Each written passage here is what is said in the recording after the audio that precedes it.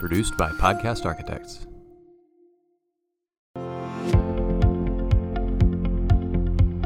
Howdy, welcome back to The Path Forward. This is episode 2, part 2 of our recording with Lee Bratcher from the Texas Blockchain Council, and we are excited to get going.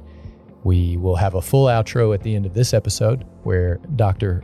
Fernandez and I will talk through our reactions to the conversation. And yeah, we appreciate you joining us. Here we go with part 2. You brought up Mark Cuban though, so tell us a little bit more about that experience and what did you get to ask him? How long did you prep? Is your wife, were you in front of the mirror like prepping for the questions, or how'd that experience go? You know, I didn't know I was going to get to talk to him. He walked in the front door of the building, like didn't even come in the back, didn't have an escort. He just came in by himself to the front door of the building. Very low key. He just walked up to me and, you know, we talked briefly. And then after the press conference, I then got to ask him the question, and predominantly around crypto education and financial literacy, right? Mm-hmm. The reason why they even invited us there, the Mavs, for those that, don't know, just partnered with a crypto exchange called Voyager. Mm-hmm. And I know you guys were familiar, but maybe some of the listeners hadn't realized that. And this is a corporate sponsorship, just like FTX with the Miami Heat, sure. Any of these things. And the only reason they invited us, because we didn't, we're not a corporate sponsor of the Mavs, we're a nonprofit. They bat away our small sponsorship dollars. They invited us to be part of the conversation for future education, financial literacy, high school, even athletes who are using this technology to maximize their contracts with royalty rights, and or even they just want to invest a little bit, but they don't know where to start. So we want to participate, and they've invited us to participate in some of the educational opportunities around there. Because as a nonprofit, we can kind of bring in subject matter experts that aren't shilling one thing or another, right. Very broad, financial literacy type stuff. It's hard to sell, for lack of a better term, some of those hard skills that we used to teach kids, when we were in high school. Part of it takes something like that, like a Mark Cuban or a partnership with Voyager or this new crypto metaverse to get kids interested enough to actually invest their time into learning about this, or to ask their parents or to ask their schools or their teachers. Because if I were just to tell you, hey, you're going to have Finance 101 and we're going to do our taxes and I'm going to show you about car insurance and credit card insurance, like those things are highly important. Yeah. But they don't, when kids have all these different choices when they're in high school, that doesn't resonate with our kids. But crypto does, Bitcoin does, Dallas Mavericks, that does. Yeah. Now we've shifted the narrative to highlight what we know kids are going to need, right? Yeah. And so I can draw kids into that, right? Hey, you're going to learn how to invest. You're going to learn how to compound interest. You're going to learn what yield farming. You're going to learn all these things that are up and coming that athletes are doing and movie stars are doing because they need to, right? Mm-hmm. So I think there's a huge opportunity there. I'm hoping that takes off and that soars because, man, that's another way to get it into the hands of our kids, the technology component of it. So that's pretty cool. What did you have any questions you wanted to ask him that you didn't get a chance to? Like, was there one that you had on the... Oh, yeah. I mean, millions, right? Millions of questions around, I've always just kind of, I don't know, admired is not the right word. I have immense respect for him, just as an investor, as, he's almost like seeing ahead of the curve on the technological emerging tech front. So I didn't get to ask any of those questions. I also really wanted to ask him, and not really even ask him, but just talk to him about Bitcoin and Ether and DeFi and these things. He's such a loud voice. He's not loud. What I mean is he's got such a big megaphone. Yes.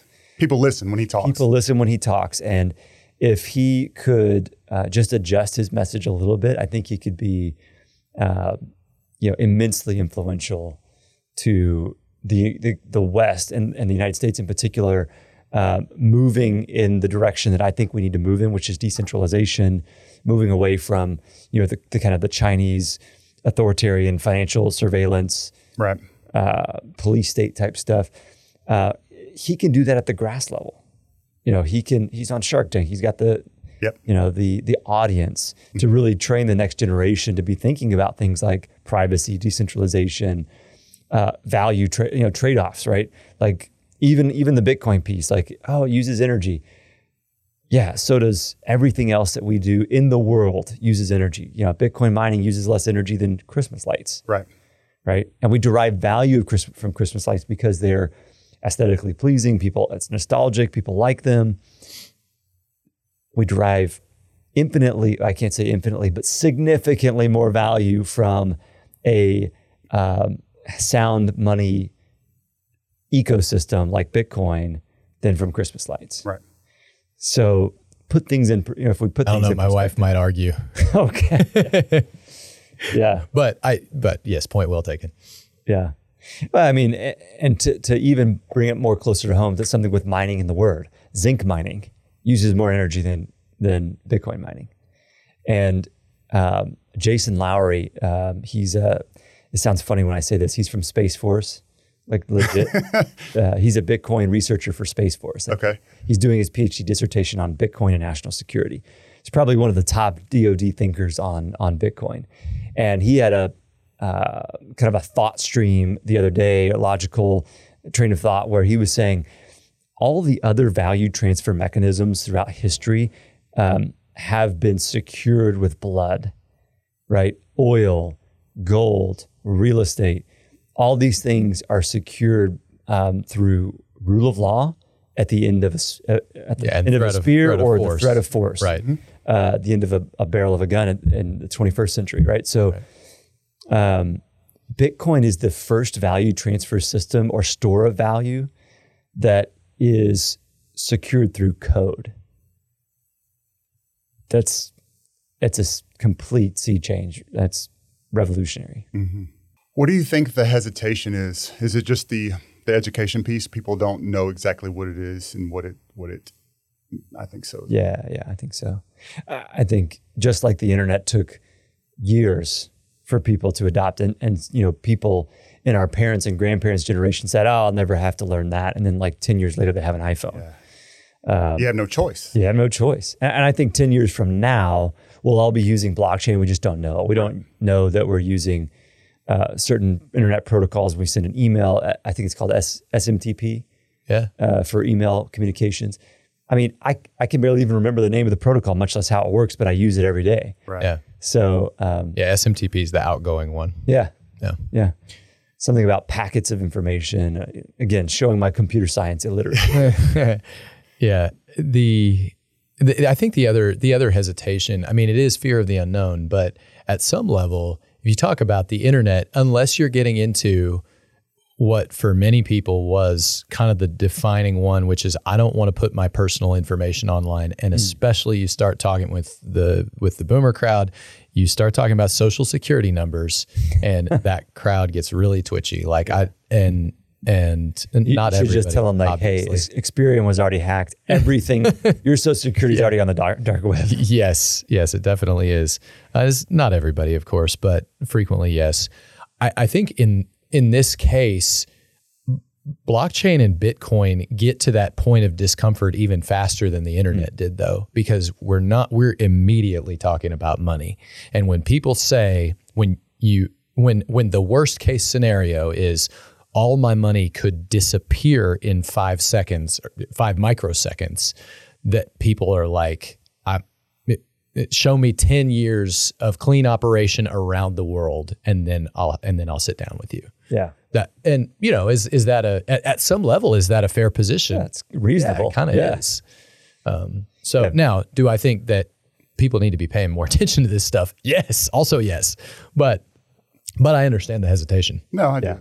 I was listening. So every day I have this routine where I'm listening to several podcasts, a lot of them are crypto based, right? But all of the big money, all of the smart money is already down the road of changing how they're doing things, particularly in finance, right? The banks are having to jump on board. Every day I see new well, Bank of America is going to have to offer this because people are asking for it. So I think the comfort level is going to kind of be washed aside, if you will, because you're not really going to have a choice in you're going to have to leverage it because it's going to be what's standard at some point. I think it'll move pretty quickly. Once some of the players that are not going to be there for the long time kind of wash out or get absorbed, I think we'll have, all right, that's just the banks do it this way and it's instantaneous and you can move your money how you need to. And, here are the guardrails, like you said, around it. But and we might have a middle road too, right? Yep. In June, the Texas Department of Banking issued regulatory guidance to all Texas chartered banks that they can custody crypto for their clients. Right. So none of us probably are going to take any bank up on that, right? Because the whole point of crypto is you can self-custody. Right. But for people like our parents and grandparents, those generations, they may be more comfortable starting out with a custodian like a bank that they've always used. And so, they buy an investment or they buy some digital assets, Bitcoin or otherwise, they put it into, cold storage in their bank, or their bank has some sort of, digital custody like solution that they've white labeled from a top of the line, custody, company, right, that's white labeling the back end products for these banks. Sure. So it's not like your neighborhood credit union is going to have to develop,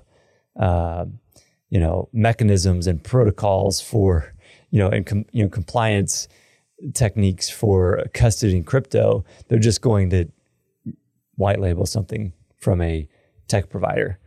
So speaking of banks in Texas, so you got to tell us a little bit about your visit with Governor Abbott, and kind of what prompted that and what happened. What was the conversation like? We were trying to get him to come speak at the summit. Okay. We had the Texas Blockchain Summit in Austin, October 8th, so several weeks ago. And, Senator Cruz came and spoke, SEC Commissioner Hester Peirce, Senator Cornyn, Senator Lummis, CEOs of very large crypto and blockchain, companies, Bitcoin mining companies like Argo, Rhodium, Whinstone, Riot, Core Scientific, Compass, the list goes on. So there's a lot of energy around that, and he couldn't make it. Now, I don't know if this is true or not, but this is what I like to think, that he was sad that he couldn't make it because he had an obligation in Dallas, that weekend that he couldn't miss. I would like to think that he was bummed that he couldn't make it. So the very next week, he allowed us to host a Texas Blockchain Council reception at the governor's mansion with him and 40 of the CEOs of our corporate member companies. Now, we couldn't invite every single person that's part of the TPC. We had to prioritize some of our corporate CEOs, and it was a great experience. They all got to come and meet him and interact and engage. And he does really want Texas to be a leader. And he actually we gave him a copy of the Bitcoin Standard months ago when we met with him the first time. It was a small engagement, a small meeting. And whether or not he's read a page of that, I don't know. I think he indicated that he had glanced through a little bit of it. He probably didn't have time to read the whole thing. But he's taking time to educate himself on this, especially Bitcoin mining, because Bitcoin mining brings stability to the Texas grid. Because these are intermittent users. They're on the controllable load program, where they can shut off within 5 seconds and push that large bulk power back to the grid. Mm-hmm. So why is that relevant to Texas? I know, right? We've been fighting that narrative for since the winter storm, Storm Uri, and so he was already interested because he's already fascinated with blockchain, and he's got a legal background, and so that the economics and the rule of law and the governance, that all appeals to him. But we started talking about how this could bring a resilience and harden the Texas grid. He got pretty interested. He's like, the people at the PUC and ERCOT need to hear about this. And he was going to he said, well, you need to meet with this person. And they're like, yes, sir. We've met with them. They're aware. They're supportive. ERCOT's aware of controllable load. They're aware that Bitcoin will be a growing percentage of the controllable load. Right now, it's not that big. Bitcoin mining in Texas is less than 1.5% of the total grid is Bitcoin mining. In 5 years, it might be more like 4% of the total Texas grid is Bitcoin mining. I was going to say 1.5% is pretty, I mean, that's substantial. That's meaningful. Yeah, that's nearly a megawatt. Yeah. A gigawatt. Yeah. Several hundred megawatts worth of Bitcoin mining in Texas. And imagine that amount of power being able to put that in perspective for listeners. I'm pretty sure the city of Lubbock is like 100 megawatts, like downtown Lubbock. And so we're talking about many times the size of the city of Lubbock of power. And when you hear that, you're going to get freaked out. You're like, that's a ton of power. What they're actually doing is they're going out into these rural areas and they're soaking up unused power that wasn't otherwise going to make it to the transmission system anyway. Now, some of it was, we can't say all of it, but there's a ton of unused and wasted power in the Texas grid because we can't get it to where we need it when we need it. The duck curve, transmission, grid congestion, it's all a problem. We talked about this at the Bitcoin conference. Exactly. Yeah, there's a huge market incentive for Bitcoin miners to go soak up unused and wasted power. Now they're going to be connected to the grid and they're going to be using some of the power that would be part of the grid circulation anyways. But they're also creating a bigger baseload demand that incentivizes more production, especially wind and solar. And then you turn that off when the grid is stressed a little bit or strained a little bit. You can turn it off within 5 seconds. That's unlike any other heavy industry in the state. Yeah. Other heavy industries fought with the governor, fought with the legislature, did not want to turn off during Winter Storm Uri and I don't blame them. It's very cost prohibitive. I mean, to restart some of these factories, it's costing them millions of dollars. Sure. But Bitcoin miners are like, no, we'll make more money turning it off and selling our power back to the grid than we are mining Bitcoin. They had that strike price, right? Because we had that deregulated energy-only market. So when cost of power starts to go up, they hit that point where like, all right, shut them down. We're going to make more power pushing this power, make more money pushing this power back into the grid than we otherwise would make mining Bitcoin. You talked about the connects that Governor Abbott wanted to set up with you guys, and you said, hey, we're fortunate we spoke with them already, which kind of leads me to a question of, if there's one yes that you feel like is most important to still get, like if you could talk to one person and get a yes from them on some issue in the next year, what's at the top of your wish list? Ben, that's a great question. And it probably wouldn't be the governor. I mean, he's been very supportive, and he doesn't make like direct introductions, right? He may have had one of his staff introduce somebody from ERCOT or something like that. Or he may have just said, hey, you've got resources, make the introduction on your own. So we certainly can't like ask him to do things like that. He's got way more important things on his mind. But the one person would actually be the comptroller, Glenn Hager. I would ask the comptroller to enable Texans to either donate or pay property taxes in virtual currency, which that's the language we have to use for Texas because that's how it's written into the Uniform Commercial Code. But if you could pay your property taxes in Bitcoin or state taxes, franchise tax, that would be a forcing function that would force the state of Texas to reckon with Bitcoin. And if the comptroller allowed donations of Bitcoin to the state of Texas, just donations. People wouldn't donate Bitcoin if they thought it was going to be converted immediately to US dollars. But if the comptroller was willing to hold Bitcoin on the balance sheet for the state of Texas, there's a lot of Texans that are Bitcoiners that would say, hey, I'd give 1% of my Bitcoin net worth to that. They're not going to give a lot, but they would give some. And that would be my ask, is that the comptroller could facilitate either Bitcoin donations or the payment of certain kinds of taxes in virtual currency. To our listeners, you all hold a lot of influence. There are a lot of people who listen to this show, and if you'd like to help us out with this ask, you can just get us at the Podcast Architects open email. Just email us at podcast.architects@gmail.com. We're looking for a discussion with Glenn Hager. That's right. The comptroller. And we have had conversations with his staff, his senior staff, so they're aware of it. It's just going to take some political muscle to push it through. Not that not that they don't want to do it. It's just they've got a million things. And it's not an endeavor without risk, right? There is some risk involved. Yeah. So, we need some technical and political capital to help push that across the finish line. And that could be years away, but I'd love to get there at some point. Yeah. Let's see if we can help. I was hoping you'd say to Mark Cuban, I wish you would have traded Dirk like around his 6th season. We got something in exchange for him. No, that I always think about what I would ask, like, because I'm a big Shark Tank fan. It's like, what would I ask Mark Cuban if I ran into him? Yeah, it would always be a basketball question, like silly me. Instead of asking him, hey, how do we educate kids? And it's like, what about Dirk? You could have traded him. You got so he probably would have let Steve Nash get away. Yeah. I commend you on keeping it focused. Or the governor's like, hey, how many bathrooms does this place have? Like, I'm always focused on the stuff that's not really aligned with, the mission at hand. But man, I'm just in awe of the progress you guys have made and you yourself have made with all of this. It's a team effort, for sure. We've got volunteers all around the state. Mm-hmm. We've got people that take time to go testify in front of legislative committees about this stuff. There's a movement afoot that there's a lot of people, and Texans are really proud of our state, right? You don't say. Yeah, and for good reason. Yeah, of course. We've done some things. Yes.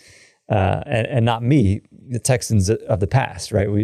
We've got a history of innovation, free thinking, hard, As a pioneering work place. ethic. Yeah. No question. Just incredible work ethic. So I think when you marry that, when you combine that history and that narrative with the narrative of decentralization, blockchain, and Bitcoin, you really get a powerful force. Mm.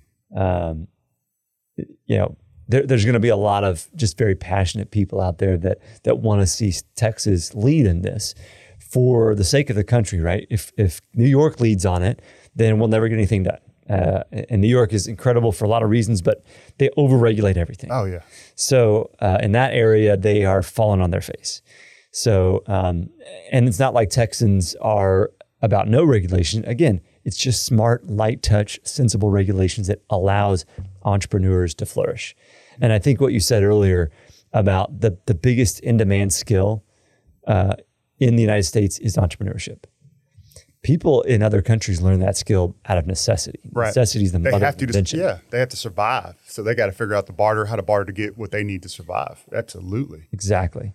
But we don't learn it here. And Naval Ravikant, I think, said it best. He talks about founder mentality, and he basically says people with founder mentality can't rest once a problem or opportunity is identified. They recruit new skills as needed, deliver results despite politics, et cetera, et cetera.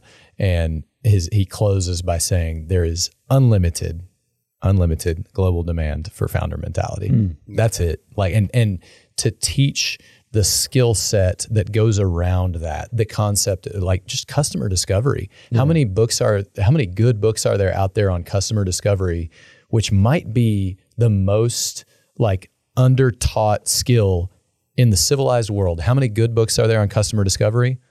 One. Mm. One. I mean, maybe the answer is more than one, but if it's more than one, I've looked a long time. The publishers didn't market them very well. One. Yeah. Yeah. So, and there's some stuff in the kind of the lean entrepreneurship curriculum, so to speak, on customer development, but the core lesson there is just get out of the building.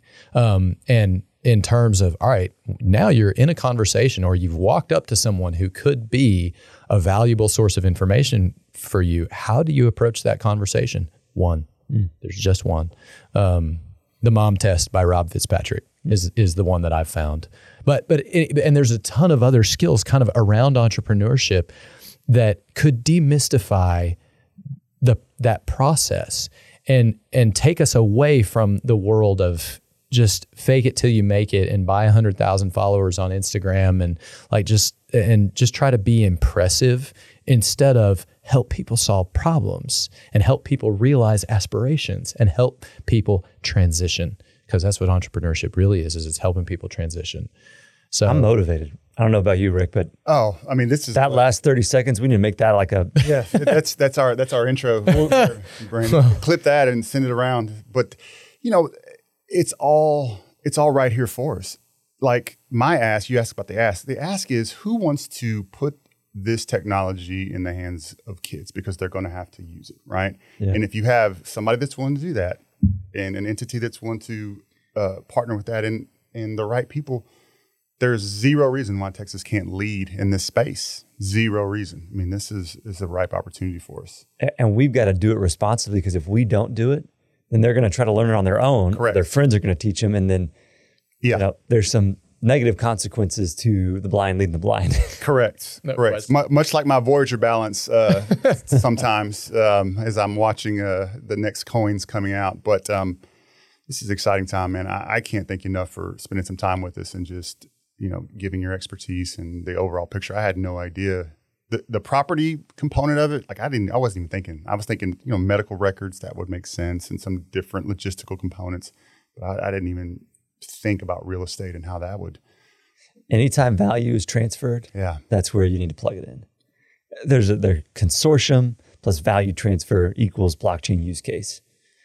Those things not present, blockchain probably is not what you need.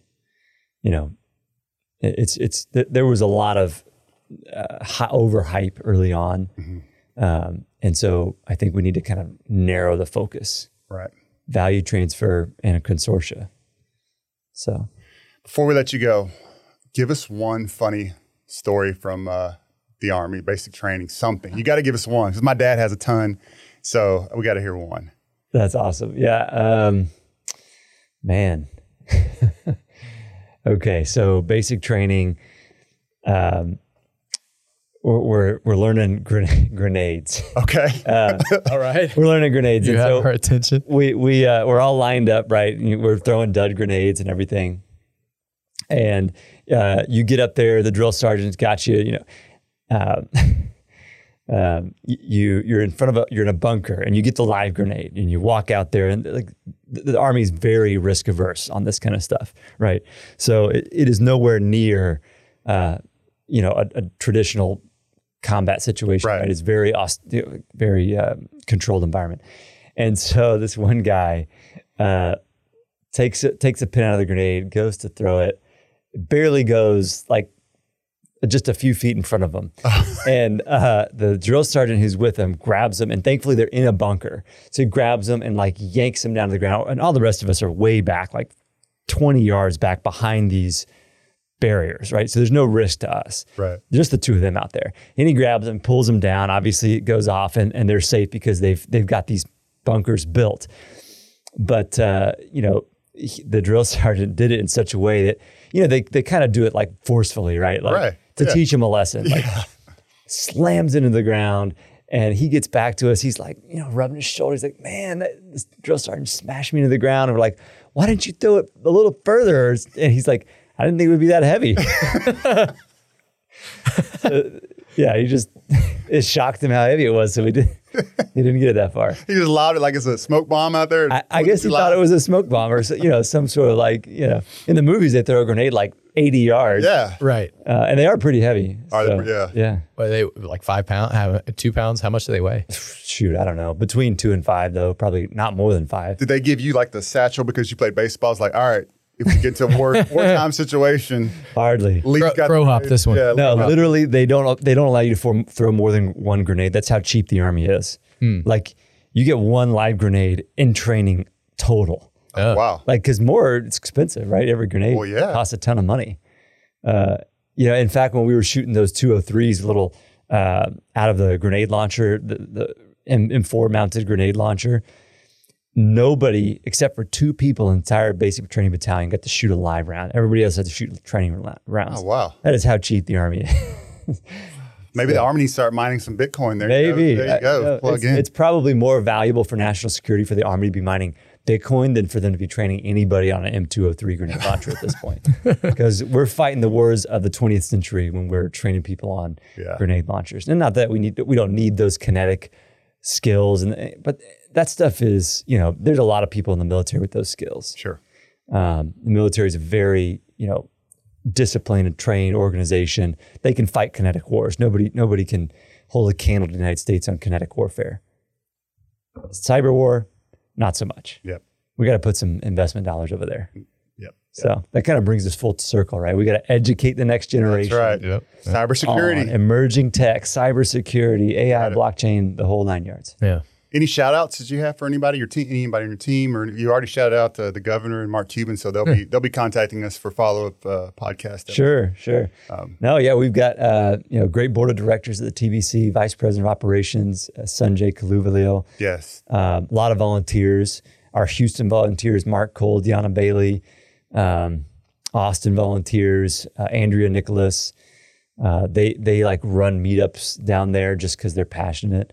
So listeners can follow us on TX Blockchain 1 at TX Blockchain 1 on Twitter. I'm at Lee_Bratcher on Twitter. And, I used to not be that big into Twitter, but crypto is on Twitter. You got to. Sure is. So I have been cultivating my Twitter presence, as they say, over the last couple of years. Yeah, absolutely. Yeah, me as well. Like I had to, as being school business, everything's on social media, so you have to take part and learn it. So I've last 3 years, I've gotten better and better and better. Man, this was a great conversation. I really appreciate you guys inviting me on the show, and very thoughtful questions. And look forward to pushing people towards this podcast, because obviously the kind of people that y'all are interviewing, this is really exciting. So no, we appreciate it. If you need a K-12 representative for that space, I am just to be around people in the conversations and learning, man, you just don't find that everywhere. So I'll throw that offer out there for you and your team if you need a K-12. You better be careful. We might take you up on that. I'm good with that. I love this innovation piece, because ultimately it's going to benefit our kids. And that's what I'm about, is what do we do in the best interest of kids? So we can do that. We'll be all good. Well, I got to say that Lee delivered as expected. I mean, just blown away by all of the implications for blockchain, for Bitcoin, and his leadership and his journey through this process. I mean, what did you think? I thought it was really incredible. And I feel like every time I have a conversation around this space, I get like just the landscape starts to come into focus just a little bit more. I still feel like the amount of things that I know nothing about far outnumbers the things that I know even 1% about. But it's good to sort of get a better sense. For me, one of the big takeaways was the first thing we touched on, which is the real estate application. Mm-hmm. And there's so much possibility in this space. And separate, Lee also mentioned that there was this kind of overzealous, there was some overselling of what the space is capable of, what blockchain is capable of in the early going, and the idea of, all right, where there's value transfer and a consortium, like that kind of thing, starting to zero in on that is really exciting to me. Yeah, as an educator, you always say, if you need to find answers, go ask the experts, or go talk to the experts, or research from what the experts have written or said. So, being around Lee and his expertise opened my eyes to all of the other possibilities beyond just what I thought it could be and should be. So very, very productive discussion. And I look forward to continue learning about it. Yeah, it's exciting, really exciting stuff. And one of the things I enjoyed most about this conversation is Lee is a smart person who has, from everything we can tell, the best of intentions and wants to help people, and is coming at this from a mindset of asking questions and finding out new things and learning. It had I feel this whole space, I feel like, has a very good and productive feel to it. Yeah. I think having an educator background like he does helps with that, right? Because you're just naturally inquisitive, and you're used to asking questions. And if you don't understand, well, prove it to me, show it to me. Let's see the research behind it. So definitely got that sense from him. So I think that he is definitely going to move the needle for blockchain, for Bitcoin, for our local entities. And hopefully Texas will become and remain a leader in the space. Yeah, I think that's true. And I think conversations like this one hopefully can help advance the ball in terms of blockchain and Bitcoin and crypto in general being constructs that serious conversations get built around, hopefully engaging conversations as well, but serious conversations where it's not, hey bro, it only goes up, like that. Right. I feel like that kind of stuff is obviously fun for the memes, but when the serious conversations start to take on that tone as well, I'm out. Gotcha. And this was the opposite of that. Nope. Very excited about the possibilities. Yeah, for sure. To our listeners and viewers, thanks for tuning in. We appreciate you joining us, and we look forward to seeing you on another episode of The Path Forward. Thanks, Dr. Fernandez. Thank you.